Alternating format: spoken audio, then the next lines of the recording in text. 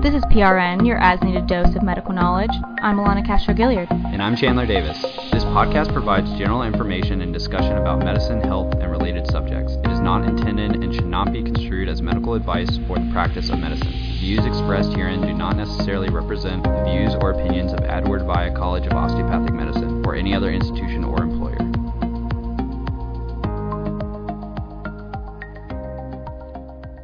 In today's episode, you'll be able to hear from Dr. Eric Stanley about what a typical day looks like for an emergency medicine physician. We also got the chance to talk about the role COVID has played in the emergency department.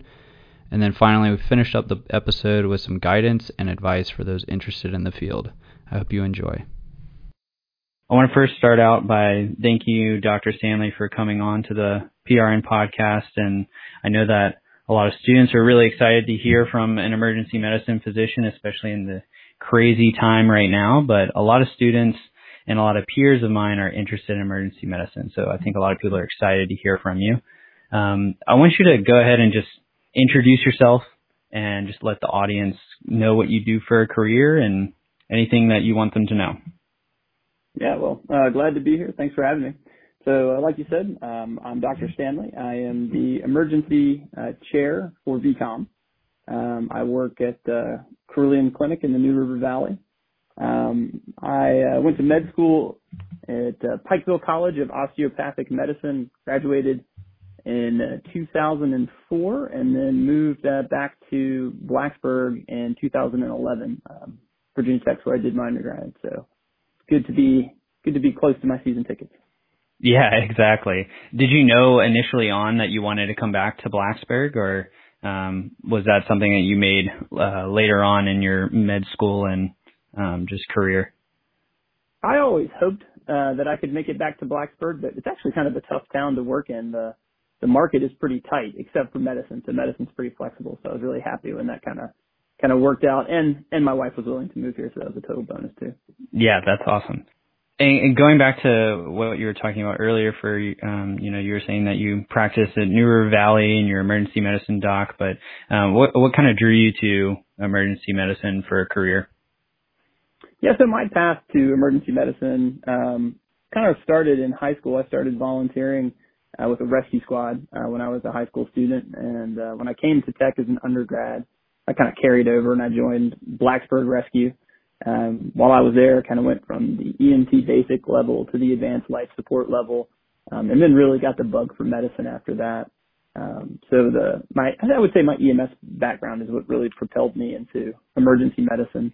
Now, I will say, I tried to give everything a fair shot as a med student. You know, you kind of, every month you think you want to be the kind of physician that you're, rotating with. But in the end, it was a pretty easy decision for me. Nothing really kind of came close to emergency medicine.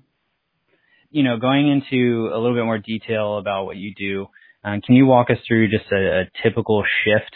I know that's kind of hard to go into because emergency medicine offers a lot of uncertainty, but if you could just kind of give us a generalized overlook. Yeah, sure. I will say that I think emergency medicine is a little bit underappreciated by med students in terms of how much fun it can be. And part of that is our fault as educators, but it's sort of a necessary evil. To rotate in emergency medicine, you really have to have had sort of all of the core rotations under your belt. You really have to have family medicine, internal medicine, surgery, OBGYN, pediatrics, because when you start a shift in the emergency department, you really have no idea what it is that you're going to see. And to me, that's really one of the broader appeals to emergency medicine. Is that, you walk in and there's nothing planned. You're not going to be seeing your post-operative patients. You're not going to be rounding. You're going to walk in and the day brings what it brings. So, for most emergency physicians, it's shift work. So where I work, we have a rotating shift. So sometimes you're working early in the morning. Sometimes you're working sort of the midday shift. Sometimes you're working a late evening shift. And then sometimes you're working an overnight shift. So, you kind of float through those shifts, which is great. It gives you a lot of flexibility in your schedule. So emergency medicine is great because if I need to be off for, say, my son's soccer game, it's pretty easy to schedule that around and still be able to work a shift that day. So generally speaking, though, when you get to the emergency department, you log into the computer, you look at the tracking board, and you typically will take either the highest acuity patient on the board that's next to be seen. Or if they're all about the same level of acuity, you'd pick the person who's been waiting the longest. So that's how your shift kind of starts. And then throughout the shift, you can expect multiple interruptions as the highest levels of acuity either come in by EMS or even, come in by private vehicle. I'm assuming that there's some shifts where there really is not much happening, and then there's some, like you were describing earlier to me before we started recording, that there's just not any downtime. Yeah, it's really variable. A lot of it has to do with the size emergency department that you work in. So where I work primarily at New River Valley, we're a mid-sized shop. We see 30,000-ish visits a year. If you compare that to, say, a big academic medical center with an emergency department, they're usually somewhere between, say, 60 and 100,000 visits, just kind of depending on where they are. So, yeah, some days you can expect to have more of a relaxed day. Some days it's going to be a lot busier. I would say that a good way to kind of frame how busy you're going to be is most emergency physicians working in a pretty steady emergency department are going to average around 2 patients an hour. Some shops are much busier. You have a lot more resources. You might be able to average, 3 to 4 patients an hour. But around 2 patients, 2.5 patients, I think is about the national average for what you're going to see. The exceptions to that would be if you work in a really rural setting. So, in Virginia, we have critical access hospitals, and those are hospitals that are out in really, really rural places with pretty low population density. Locally, Giles Community Hospital is a good example of that. And Giles is kind of a wild place to work. You don't have a lot of resources, and you might have a day where you only see 5 or 6 patients, but you also might absolutely get hosed and have a day where you see 30 patients all by yourself. So it's just a really wild place. Yeah, that's crazy. How much of this do you think has changed since COVID began? I know that's probably a popular question you're getting now. Yeah, COVID's really been an interesting phenomenon in the emergency department. Sort of the pre-outbreak stages of COVID, when we sort of knew that it was coming. We did a lot of pre-planning. We did a lot of contingency work. We expanded the emergency department. We made a lot of rooms negative pressure so that we could have actively infected patients in there and know that we weren't putting our staff at risk. We did all of this amazing prep work. And then here, at least in our area, nothing happened for about 4 months. So we had gone from a daily census in the emergency department at my shop, so somewhere between, 80 and 100 people. And it dropped down to maybe 15 to 20 patients a day. And I really think that was a lot of the community angst about coming to the emergency department. They kind of saw the emergency department as this potentially dangerous place, this place that you could go and get COVID. So I think a lot of people really kind of shied away from coming to the ED and really healthcare in general. So we saw a huge dip in numbers, and that was really unexpected, really quite bizarre. A lot of hospital systems nationally saw the same thing, lots of preparation and extremely low volumes. Which for a while, to be honest, was really nice. It was like, easy days, this is great. But then it actually started to take a toll on medicine as an institution. So a lot of elective surgeries had been, delayed, rescheduled, canceled. And that really started to put a hurt on hospitals' bottom lines nationwide, which led to some pretty crazy things. So that led to staffing changes. So we ended up having to furlough an awful lot of employees. We cut back on nursing hours pretty dramatically as it kind of drug on, and we still weren't seeing increased patient volumes. We actually cut back on physician staffing hours. And then ultimately we even cut back on physician and administrator pay rates to keep the institution afloat. And our story here wasn't unique. That was happening kind of nationwide. At Carilion Clinic, we cut back on so the sort of C-suite staff, like the COO and CFO type positions, took a pay cut, and ultimately that trickled down to our providers as well. So our providers had to take a pay cut to kind of get us through these really low volumes and lack of surgical cases that we were seeing throughout the COVID area. Now, as patients have returned and as things have kind of gotten back to baseline, Fortunately, a lot of those changes have been reversed, and we're back to our normal staffing hours, and we're back to our normal pay rates, which is nice. But we have started to see an increase in COVID cases, especially with the return of the students here locally. So where a normal shift might have been before, you maybe make 1 or 2 COVID diagnoses a month, we're seeing patients that have known COVID almost every day, and we're making presumptive COVID diagnoses, several times a shift now. Right. That's really, I think that's really interesting. I would not have thought that any of the healthcare industry would be hurting.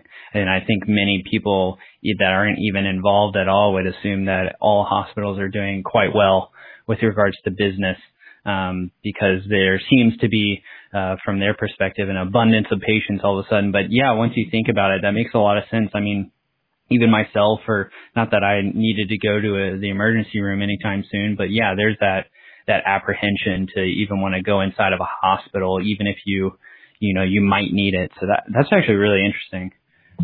It is, and there's some surprising things that have kind of followed along with that. So I'm still pretty active in the EMS world, and in the COVID era, we have seen a much higher rate of death at home than we saw pre-COVID.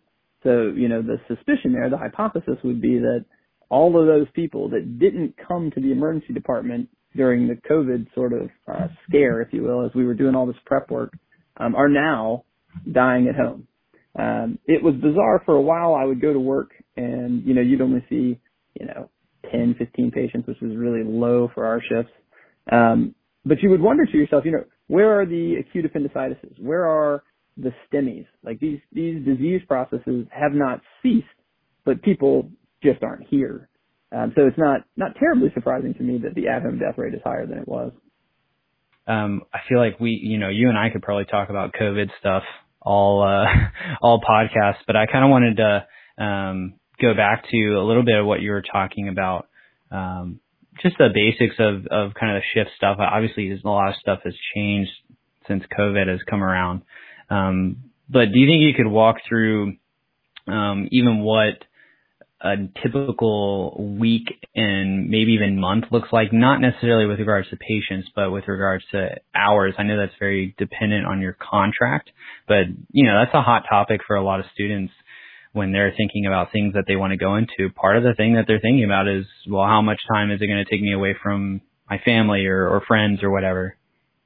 Yeah, I think that's a great question. So in terms of emergency medicine, it's all shift work, which is easy to think about in terms of how many hours you're going to put into it. Most physicians work something like a 40-hour work week. So you get a contract in emergency medicine, you're contracting for 40 hours a week or some fraction of that. You take what they call an FTE, a full-time equivalent. So 1 FTE would be 40 hours. And you can choose if you want to be a 0.9 or a 0.8, whatever meets the full-time requirement for benefits is usually kind of the driving factor there. So there's a lot of different ways to kind of do a schedule, and it will really vary from hospital to hospital. But a lot of people do a month schedule. So you'll have, 40-hour work week, and you'll have the entire month to spread out those shifts. So one of the nice things about emergency medicine is if you have something coming up, like let's say you want to go to the beach for a week, you can sort of preload the week before and, kind of backload the week after, so that you can get that week off without really affecting any of your hours. So that's one benefit to emergency medicine. Where I work, we have a schedule that comes out in 10-week chunks. So it's really easy to kind of spread things out. So some weeks I will only work maybe 1 or 2 shifts even. And then other weeks, I might work 4 or 5 shifts just kind of to make the math even out. But it's really flexible, and most people sort of build the schedule that suits their lifestyle. Another really important thing about emergency medicine, that at least that was important to me, is being shift work. When you're at work, you're working, and when you leave that all at work. So I don't take call. I have a work phone. Honestly, I turn it off when I get home so no one can call me on it, because if I'm not at work, I don't want to hear about work. So in that regard, it's really nice. You don't You don't have to get up early to round. You're not going to be woken up in the middle of the night to answer questions about your patients. So your off time is your time. I will say that like the flexibility of emergency medicine and kind of the lifestyle that it affords does come at somewhat of a price. So you have to be willing to work nights, weekends, and holidays. So right. most groups will take turns with that stuff. Although some groups have a dedicated nighttime doc, which is really nice. You should really take care of that doctor if you do. But you will have every other Christmas off and every other Thanksgiving and that kind of thing, where some specialties don't really have to deal with that maybe as much. Right. Yeah, those are some good points. I kind of want to bring it also back. We were talking about hours and the lifestyle stuff, but absolutely the most important thing that doctors are dealing with is the types of patients, and that draws people towards the field that they go into. So what this could be dependent on region and where you practice, but what are some of the most common types of patients that you're seeing on a regular shift? Yeah, I think that you will see plenty of, say, chest pain and abdominal pain. That's pretty common in the emergency department, but you'll also see just a ton of lacerations. Headaches are pretty common. Shortness of breath, obviously, right now, especially with COVID, is extremely common. But, to me, the great thing is you could really see anything. The diversity is really impressive. All right, so this is from my last shift, which was a bit of a busy shift, and this is in the COVID era, so kind of keep that in mind. But here's the rundown of the patients I saw. I saw abdominal pain, stroke, chest pain, cellulitis, dislocated shoulder, bladder mass with urinary obstruction, another abdominal pain, chest pain in a positive COVID patient, lower extremity swelling and shortness of breath, palpitations, which turned out to be supraventricular tachycardia, nausea and vomiting with an incidental finding of pregnancy. She was very surprised. Vaginal bleeding, abdominal pain. This was a night shift, so this is alcohol intoxication from a local university. Chest pain, visual changes, which turned out to be a manifestation of schizophrenia. So that was very interesting. Postoperative infection, rash and shortness of breath. That was an interesting patient. I still have no idea what's wrong with her. Altered mental status. This was a person who came in with AFib with RVR. Another abdominal pain. Dental pain with facial abscess, and another abdominal pain. So of those abdominal pains, I think I had one patient who turned out to have an acute appendicitis, two patients that had cholelithiasis, and one that had acute cholecystitis. So there's some quite some variability there. I mean, that definitely, I can see why the attraction for someone that just kind of wants to know a little bit about everything. I think that's one of the things we're told is emergency medicine is one of those fields where if you want to be a jack of all trades, maybe not be the expert at something, but you definitely get your feet wet in a ton of different areas.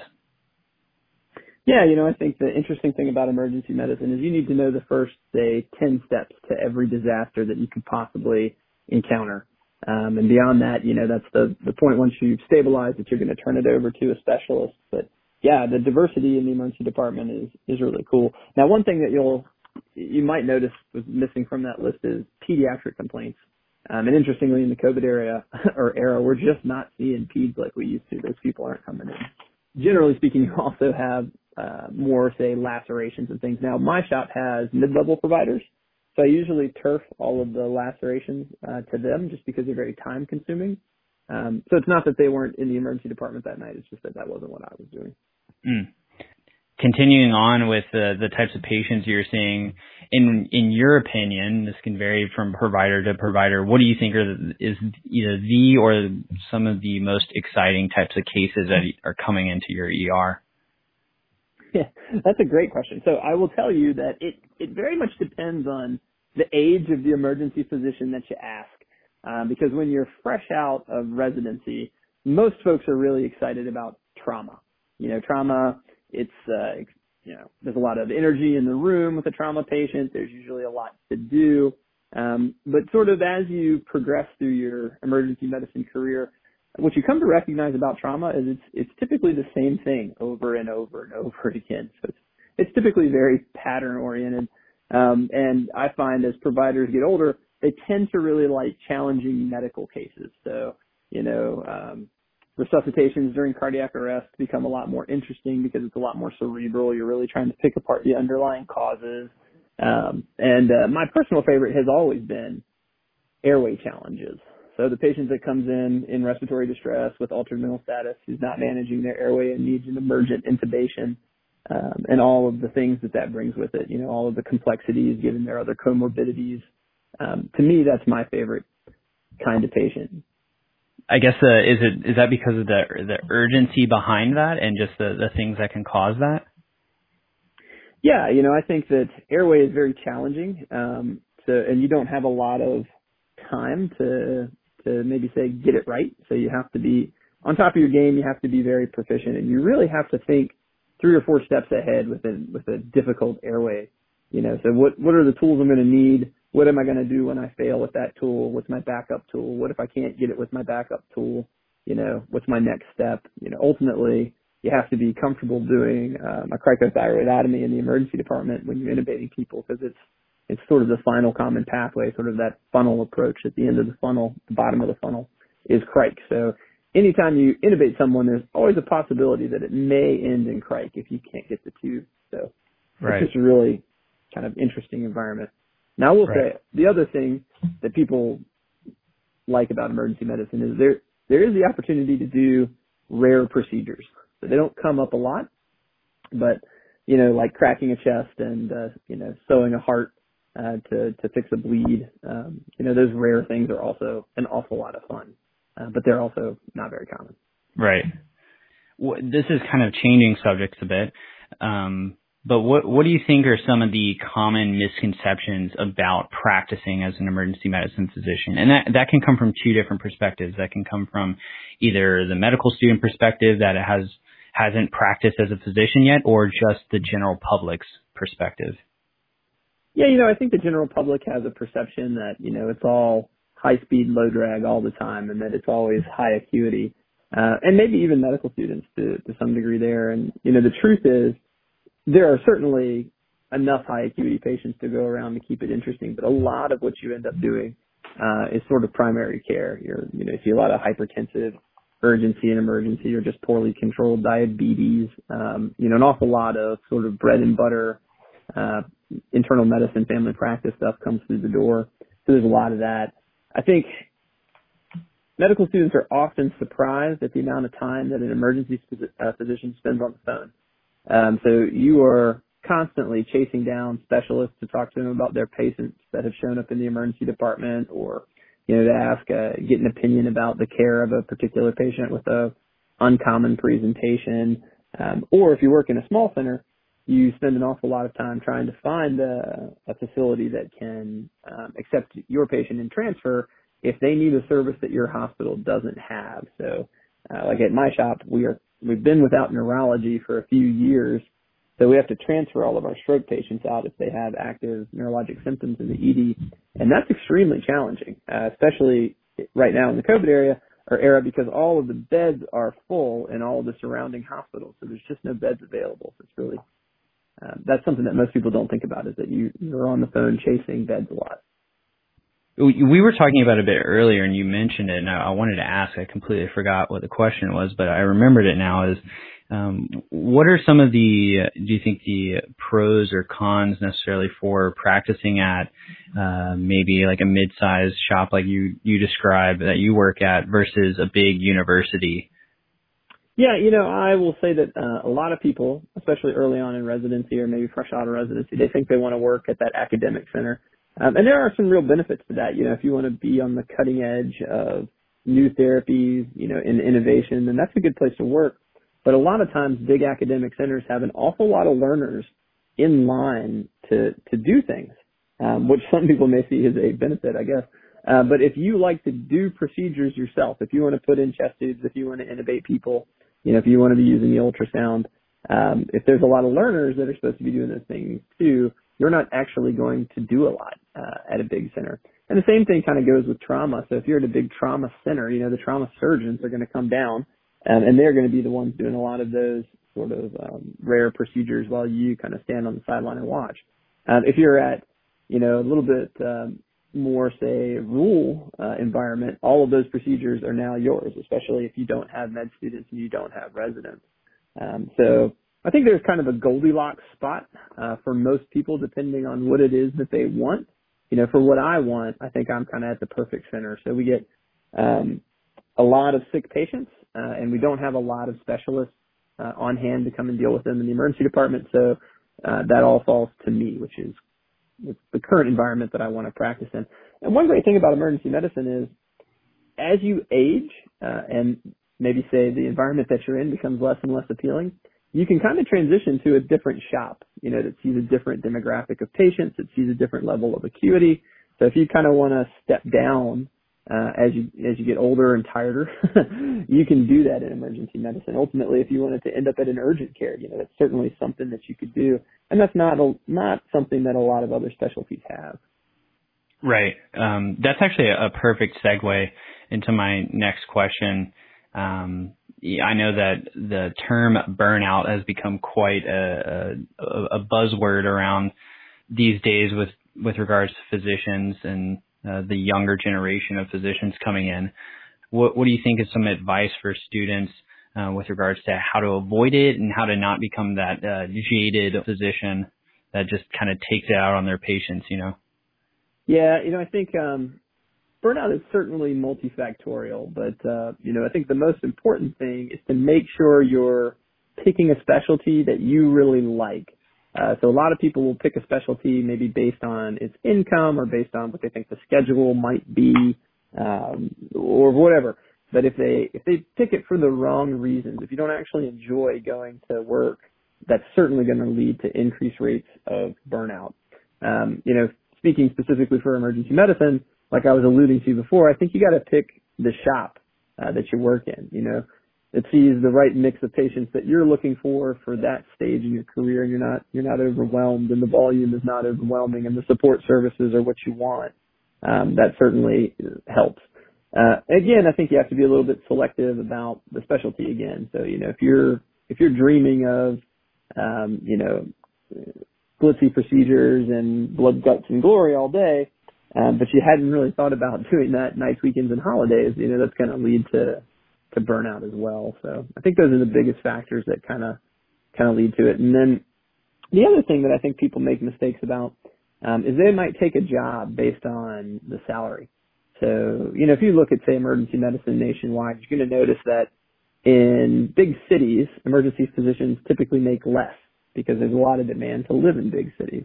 As you go more rural, the pay rate goes up because they're really having to pay more to get a board-certified emergency physician to come to them to practice. Well, if you choose your city wrong, the place that you live, if you're going there strictly for financial reasons and that area doesn't have the things to offer you in your free time that you would normally like to do, of course that's going to lead to higher rates of burnout. So actually when I advise med students about picking a residency, they often ask, well, should I pick this one based on its academics or should I pick this one based on whatever? And generally I say the best strategy there is to pick residency programs that are close to the things that you like to do on your rare day off.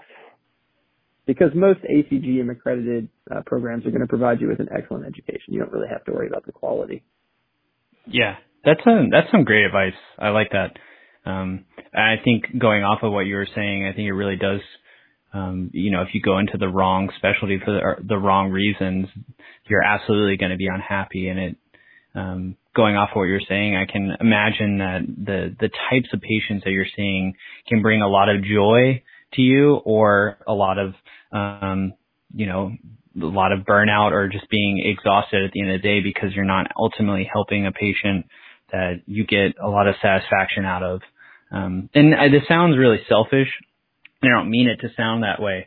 But ultimately it comes out to better care for the patient, and ultimately developing better physicians. And going off of what you were saying earlier with regards to things doing outside of the hospital and things that make you happy, when you have that free day or just that one day off, what are some of the things that you like to do when you're off shift or when you're outside of the hospital? Well, certainly, I like hanging out with my kids. They're at an interesting stage where they become less annoying, so that's always good. If it's a free day for me, if they ever go back to school, which I'm starting to doubt at this point, I'm a big cyclist. I really like road cycling. I like mountain biking too, but I really enjoy cycling on the road a lot. I used to do a lot of caving, but again, with the pandemic going on, caving is sort of off limits for a lot of different reasons. One, it's hard to socially distance in a cave, but two, there's some concern, whether it's founded or not is unclear to me, but there's some concern that we could actually give COVID to our native bat population, so caving is kind of on hold, unfortunately. But I also really like playing with ropes, so high angle rope rescue is another passion of mine in the EMS world. Right, so you're still involved with Blacksburg Rescue, correct? Yeah, so I'm the medical director, the physician that oversees Blacksburg Rescue Squad, in addition to Dr. Iki and Dr. LaPera, who assist me there at Blacksburg. And I also have a bunch of other squads kind of spread throughout the county. So there's a rescue squad on the Arsenal property in Radford, and I'm their medical director. All of Pulaski County, I'm their medical director in Shawsville, and Virginia Tech Rescue, the student rescue squad at Radford as well. A couple other people. Hopefully they're not listening. They'll be mad if I leave them out. Right. So what for people that are interested, because I feel like I've gotten interest, or I've heard interest in this, is there's a good few EMTs that end up going into medical school because it's the thing that they're interested in, but they want to continue that once they get their license to practice as a physician, or they go through emergency medicine residency. What opportunities are there for or I guess more so physicians that want to get involved with a local rescue squad, or what do those opportunities look like? So there's a couple different paths there. If you are interested in doing medical direction for rescue squads, the first thing that you would need to do is become a medical director registered with the state that you're in. Most states would require you to have had some type of a medical director's course, and those are usually not a big deal. It's like a weekend kind of course, or there's an organization, NAEMSP, which is the National Association of EMS Physicians. They actually offer a really great course on how to become a medical director at their national conference. So that's a great way to get experience there. But if you really have a passion for EMS and you know that you want it to be a big part of your career as a physician, you can do an EMS fellowship. The fellowship is open to most types of physicians, assuming that they sort of meet the entrance requirements. But by and large, who we see coming into EMS fellowships are board-certified emergency physicians who have completed their residency in emergency medicine and then come into an EMS fellowship for a year, sometimes 2 years, depending on how the fellowship is structured, to focus strictly on EMS for that 1 year so that they're well prepared to go into a bigger EMS system and lead a big operation. Cool. Yeah, that sounds like there's a lot of good opportunity there. I didn't know that was actually a fellowship.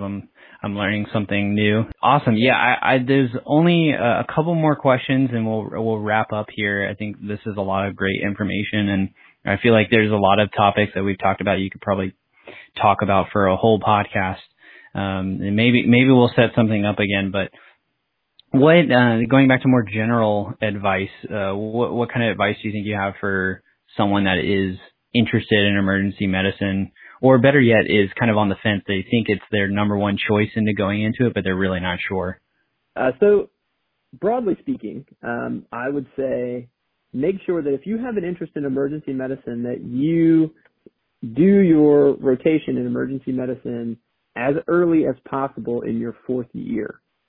Most schools require emergency medicine to be a fourth-year rotation, as I mentioned before, because you have to have all of those other specialties under your belt, because you have the potential of seeing a patient from any of those different disciplines on any given shift. So it would be really unfair for a student to say make their emergency medicine like their third or fourth rotation if they haven't done surgery and a surgical patient comes in, or if they haven't done OBGYN and, a pregnant lady's coming in, it puts you at a disadvantage. So for most students, it's a fourth-year rotation. So if you have an interest in it, try to do it as early as possible in the fourth year so that you can get a taste of it and decide whether you want to pursue it. The application cycle being the way that it is, most candidates for emergency medicine are going to do 2 or 3 rotations in emergency medicine very early in the fourth year, get a letter of recommendation. There's a special one for emergency medicine, and then kind of start their interview trail sort of late October, early November through January. So that early part of the fourth year is critically important for folks interested in emergency medicine. Now, some schools do let you do a rotation in third year, and if you have that luxury and you can meet the requirements, that's also a really great opportunity to get out there and get a flavor for it. So if you can do a third-year rotation, I would recommend it. You can do that at our institution, so you can do that at VCOM if you have had those core rotations under your belt already. So you can do it as an elective if you meet the requirements for that. Now, if you don't meet the requirements for that and you really want to get into an emergency department in the third year to see if you like it, then I would really advise a student to just go to the hospital that they're rotating, find an emergency physician, and just ask if they can shadow them for a shift.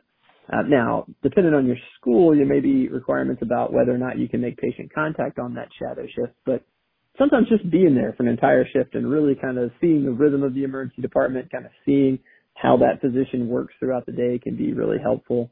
And short of that, take every opportunity if you're interested in emergency medicine to go to the emergency department when you're on another service. So if you're on internal medicine, volunteer to go down and see the patients that need to be admitted from the ED so that you can go be in the ED and see if you like that environment. And same goes for, say, a surgery or, whatever excuse you might have to slip down into the ED is always good. Right. No, that's some great advice. I like that a lot. And then continuing on, and it could compound off of what you were saying earlier, but we like to finish our podcast with just a general advice question for medical students. If you have any advice or any extra motivation that students might need, we'd love to hear it. Oh man, that's a tough one. So I would definitely say, don't be afraid to take a personal day. Your sort of mental health, I think, is sometimes overlooked, although I will say that I think VCOM actually does a pretty good job of encouraging people to look after themselves. But I think it's important to take a day every now and then and really devote some time to the things that you're interested in outside of med school. Med school is really, really stressful, and I think it can really get the best of you if you let it. So it's important to do something other than med school every now and again. And then certainly I would say, work hard to prepare for your steps. So step 1, step 2, COMLEX 1 and 2. Really work on those. And my suggestion to everybody would be to spend as much time as you possibly can in a question bank. What you'll find is there's only so much testable material, right? Questions that really lend themselves to the material that you've studied. And there's only so many ways to ask a question. So the more time you spend in a question bank, the more you will see the same sort of topics coming up over and over again. And you'll see that there's only really 5 or 6 ways to answer that question or to ask that question. And that'll really help you for your step 1 and step 2 if you've kind of seen some of those question styles before you take the test. So. Awesome. This was a great conversation we've had, Dr. Stanley. I've really enjoyed it. We got to cover all different types of topics, and I'm sure that a lot of people will enjoy listening to it. If you have, is there a contact that I can put in the description? You can let me know after the episode if you want me to put anything down if students want to reach out to you, or better yet, we can have it a little bit more privatized so you don't get a bunch of emails from random people. But I really enjoyed this, and I don't think I have anything else. We'll have to do this again, and yeah, thank you for coming on. Well, thanks for having me. This has been fun.